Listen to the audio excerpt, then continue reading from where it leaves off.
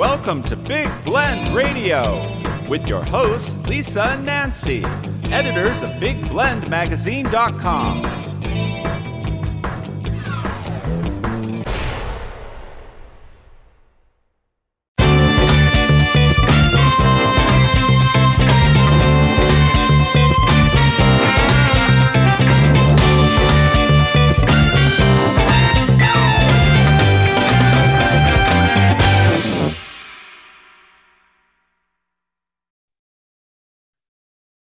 Hey, everybody. Welcome to Big Blend Radio. Today, we're excited to welcome physician and scientist and children's book author, Dr. Bruce F. Scharschmidt, and I hope I pronounced that correctly.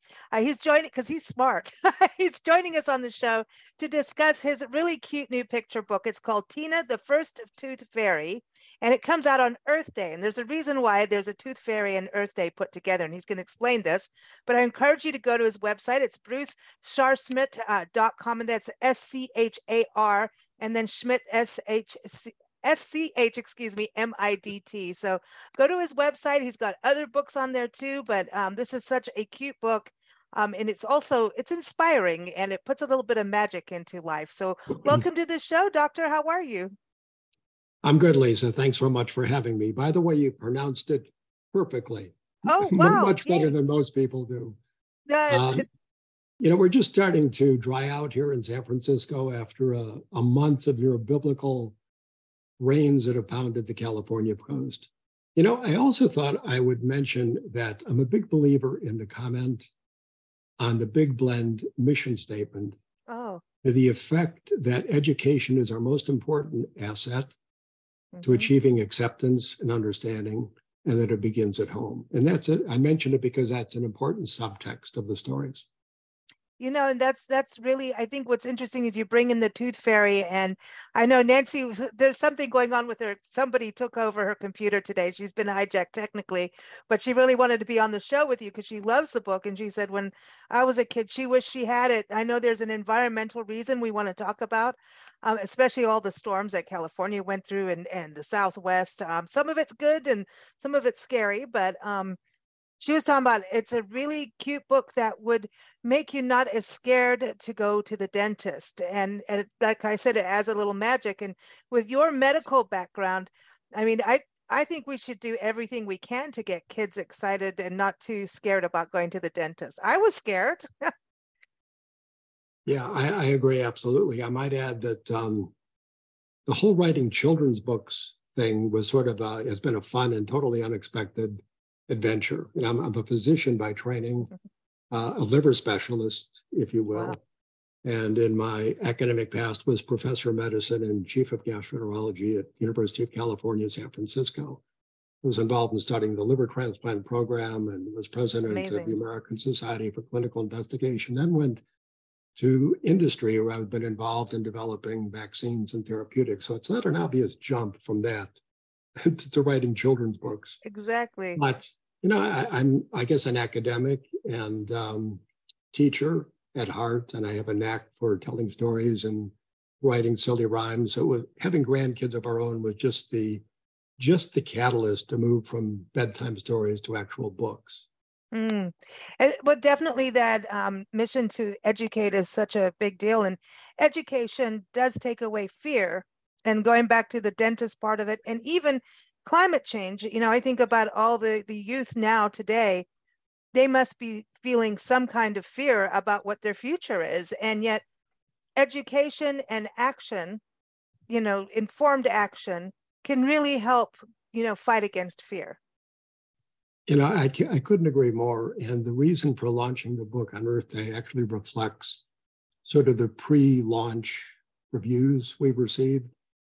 They've covered quite a bit of territory. One very common theme is people love the illustrations. Oh, yeah. And I'd like to do a shout out to Mathilde Malot.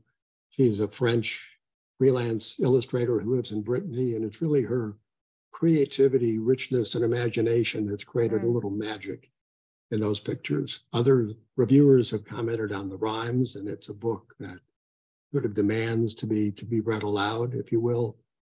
Other reviewers have picked up on the theme of perseverance Tiny Tina is kind of written off as a loser by the older fairies. She's too small. She doesn't sparkle enough. But little Tina toughs it out and she perseveres and solves a big problem for the fairies. But of course, other people pick up on the theme of sustainability. As you mentioned at the beginning, the sort of geopolitical events, the extreme weather, the war in Ukraine, it really made that a front burner topic. But it's not a real easy concept to explain to kids. Even adults, we adults grapple with it a bit. I mean, if you define sustainability as meeting our needs in a way that doesn't compromise the future for our kids or grandkids or their kids, that takes a while to assimilate that. And the book isn't meant to be preachy, but introduce it in a way that's hopefully going to trigger some curiosity, some questions, and some fruitful dialogue with their parents.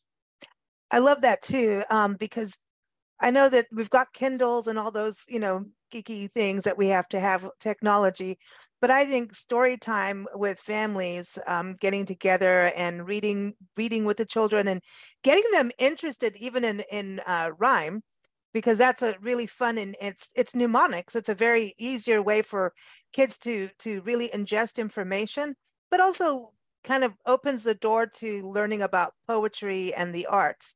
With this, I think they're going to really understand that, because there's different kinds of rhymes and different tempo, if you will, even though she's floating around and she's so cute.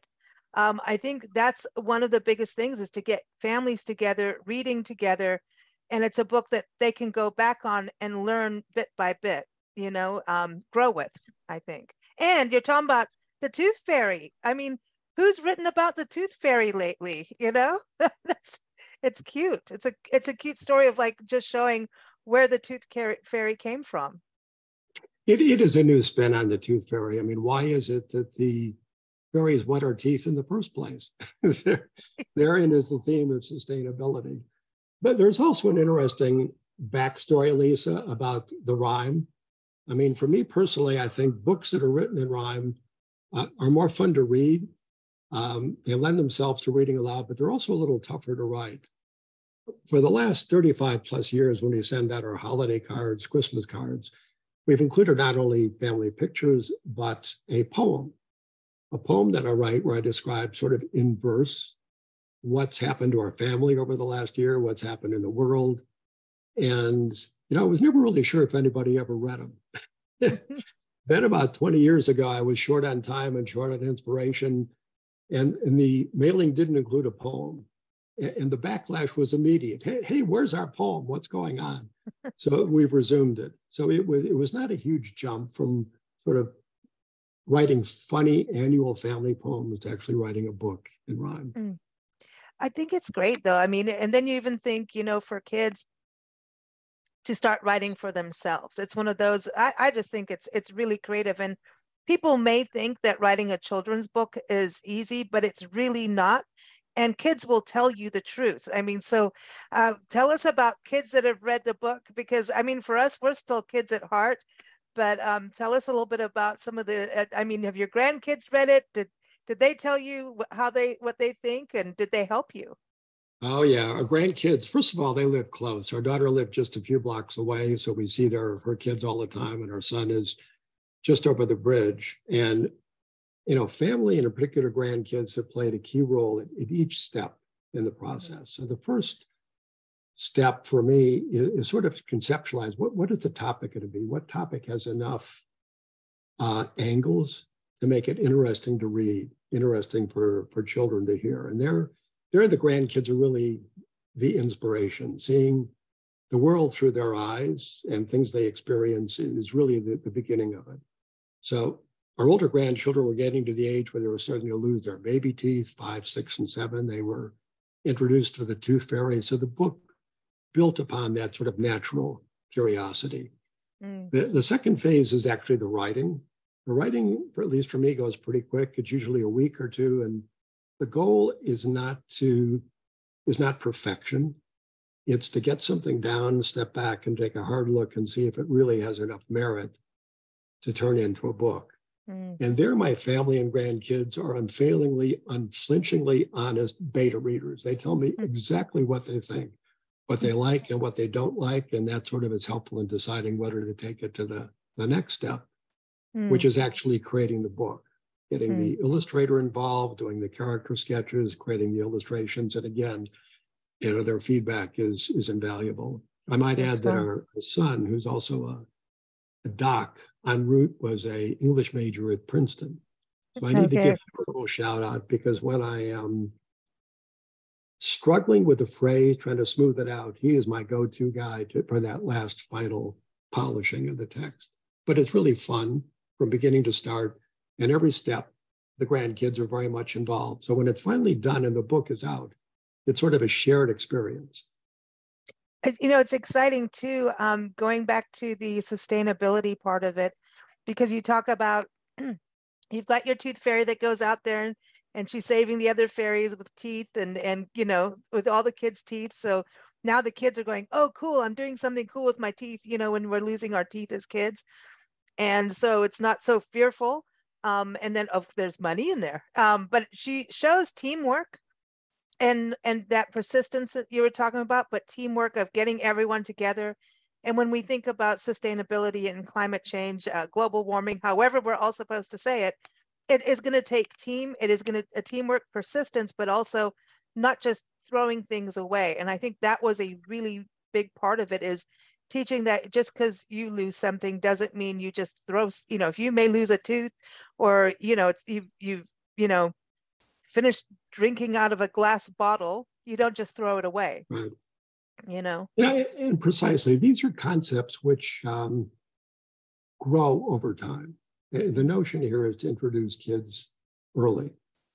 You commented earlier on sort of my background. I'm a pretty strong believer that science shouldn't be taught like history, like a collection of facts or formulas to be memorized. Rather, it should be taught in a way that engenders a sense of wonder, curiosity in the world around us, the interest to ask questions and seek answers. That really is what science is. When I was president of the American Society for Clinical Investigation, I mentioned I was involved in starting a summer scholarship program for high school science teachers. And the idea was to provide them a stipend so they could actually work in the laboratory of one of our members, get exposed to and comfortable with hands-on science in a way they could actually bring it back to the classroom and generate some of that excitement in kids. But to your point, high school is even a little late, because many kids get turned off early or turned on early. Our daughter is also a physician. She actually is a physician scientist. She's a dermatologist like my wife, her mom.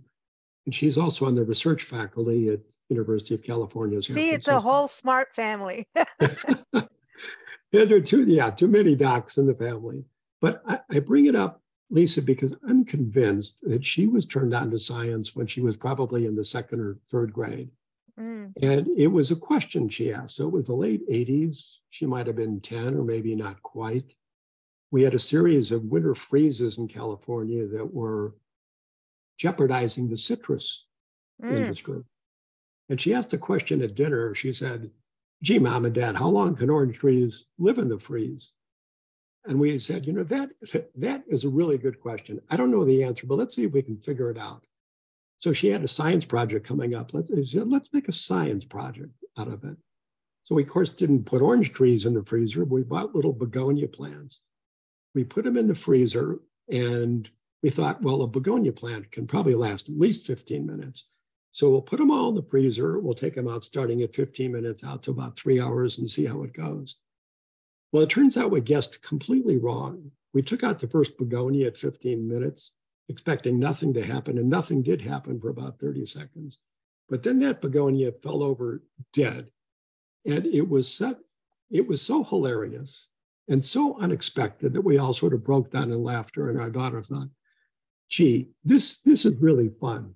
And I'm convinced it was that early excitement, the interesting, in fact, an experiment that went wrong in a very funny way that really turned her on and probably had a big impact on the rest of her life. I agree with you about that with science, is getting kids to do things like, all the experiments, they're fun. You know, when you It's like fun. putting baking soda and vinegar together and water and watching the little volcanoes and you know, it is fun. And I don't care how old or how young you are. To me, we should all be doing that. But I actually want to go back to your point on history because I think we've been doing it wrong with history as well. I think, you know, this whole thing of learn these facts, this happened, these timelines mean nothing if you don't have.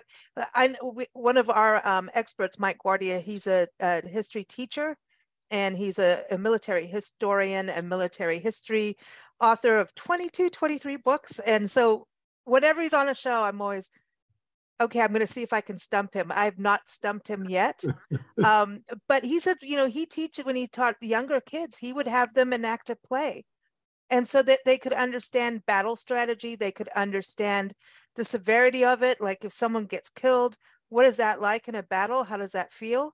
And kids remember, it took me a long time to really grasp history other than reading novels until I started going to historic sites. And now I'm all into it. You know, I'm all into history. Same thing on science because of being out in nature and playing with bugs and what is that bug going to do, you know? And how is it, you know, and watching nature has you know, because animals have this resilience and they have ways of solving problems and healing themselves and healing together if something happens. Look at a lizard protecting itself, dropping a tail, and then next thing you know, it grows it back, but he saved his behind over it in a way, you know? So I think that's the thing about books is getting that, sparking that imagination, and fairy dust is like, that's exciting. And you put a boy in there and not just a boy, a black boy, which I think is also, I wanted to touch on, we don't have enough books that are diverse, you know, in race for kids, I believe.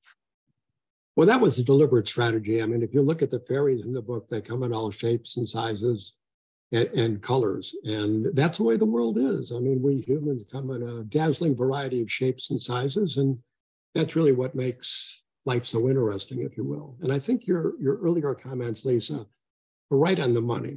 I mean, passive learning, where we absorb facts, that doesn't really stick with us very long. Mm-mm. Over time, the facts go away.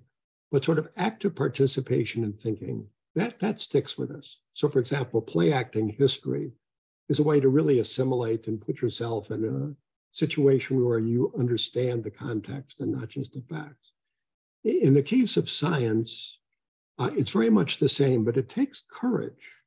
Mm-hmm. It takes courage to have an experiment in the classroom if you really don't have the background and are concerned that the experiment might go wrong. Mm-hmm. And by nature, many elementary school teachers are generalists. They have to be. So they're a little fearful of trying something which might go wrong or they might not know how to do. And the whole idea was to give them enough courage to actually try something. And most experiments actually don't work. Any scientist will tell you that. But they're not supposed to. That's part of getting to the way things work, is having to, you know, the process of elimination. That's a part of science. And the other huge thing I like about your book and Nancy too is that you are covering science. You know, science is I think we need to have a look at how important science is, especially during the pandemic. You understand, especially in regards to making vaccines and being part of that world. Science had a bad run over the last few years. And I don't think even with climate change, part of the problem is a bunch of people not understanding science. They just go, oh, you know, they have an opinion, but I don't think a lot of people actually understand that science means things are always changing, right? It's just like the virus, the COVID-19, that virus keeps changing and morphing. And I think we have to, as a society around the world, a global society, understand that science is always changing. Again, right on the money. I mean, in the context of the book, Tina, the First Tooth Fairy, the sustainability is intentionally subtle. I mean, it's not deliberately not preachy, but just evident enough to try and stimulate children's curiosity, begin to ask questions and promote a dialogue. Your comment is also right on the money regarding the pandemic. I think many people who really don't sort of understand the scientific process sort of assumed at the beginning, well, the experts have this all figured out. They're going to tell us exactly what's happened. As we learned, there were some right turns and left turns that weren't fully predicted. Some of the hypotheses panned out, some didn't. And I think it perhaps wasn't evident to everybody when this virus first jumped to humans, it wouldn't be ideally adapted. And then it continued to mutate to more ideally adapt itself to the human host. But you're right, that's the way science works. And we watched it in action on a global scale. So I think an appreciation of understanding, of how science works, that we do our best to answer questions, we form hypotheses, but they're not always right. Then we readjust. That's really the core of it. And it's also the fun of it if you grow up with it. Yeah, I think it is always interesting. And even now when we look at, going back to wildlife and biology and that side of science, you look what birds did 20, 30 years ago will change now because of the encroachment of human beings into their habitat. So they're changing. And so again, that science has to change. You can't go, that's how this bird has always behaved and always will. They're having to change. Human beings have changed. I mean, look at our bodies have definitely changed. We've gotten bigger. I'm not saying that that's good for us because we've got a doctor on the show, but we have. I mean, if everyone goes to museums, you'll see, look at the clothing, look what women wore. I mean, come on, as human beings, we've changed as well. So all of these changes that may seem very subtle over the years, if you go to history, natural history, and you see, and I mean, look at medical utensils. Oh my gosh, that's enough to freak everybody out when you see what was used. But we have changed, and that's something to think about. It is always constant change. That's the only guarantee I think we have. We humans grew up as hunter-gatherers. For most of our million-year history, we were moving from place to place, hoping to make that next big kill, get that next buffalo or bear or whatever it was. It was really just in the last, let's say, 40 to 50,000 years, we were able to settle. It came with raising crops, and humans had a sustainable source of food, but our bodies were still adapted to the feast and famine approach, not to continuous eating, which, among other things, has sort of led to the current epidemic of obesity that you were alluding to. I might add that sort of building on this theme of natural curiosity, so Tina the First Tooth Fairy does it. One of the books that I've just written and will be produced later this year builds on children being told to eat their vegetables. What kids like to eat vegetables. Two of our grandsons are superhero fanatics. They just love superheroes. And I think the younger of the two may have the world's record for the number of consecutive days he's dressed up as Spider-Man. So the thrust of the story is, yes, we have these make-believe superheroes, but there are really superheroes in the food we eat, the vitamins, the minerals that can do spectacular things and make our bodies what we are. They show up at every meal, they show up every day, and it's introduced some of the real marvels in life, not just the Marvel comic book characters. So I do like that theme. It's got legs. That's awesome. And you can make characters. I mean, I can already see the illustrations. That's gonna be fun. That's gonna be fun to make. Yes.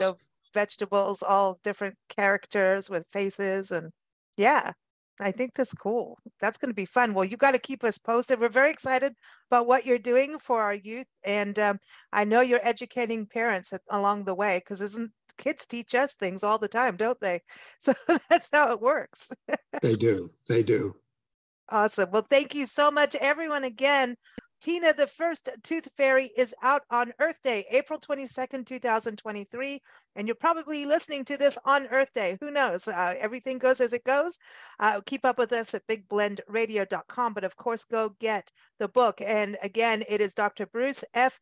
Scharschmidt. And you can go to his website, brucescharschmidt.com. That's SCHAR. And then Schmidt, SCHMIDT.com. Thank you so much for joining us. Lisa, thank you for having me, and thanks to your readers for listening in, and please read your children and talk to them. Absolutely.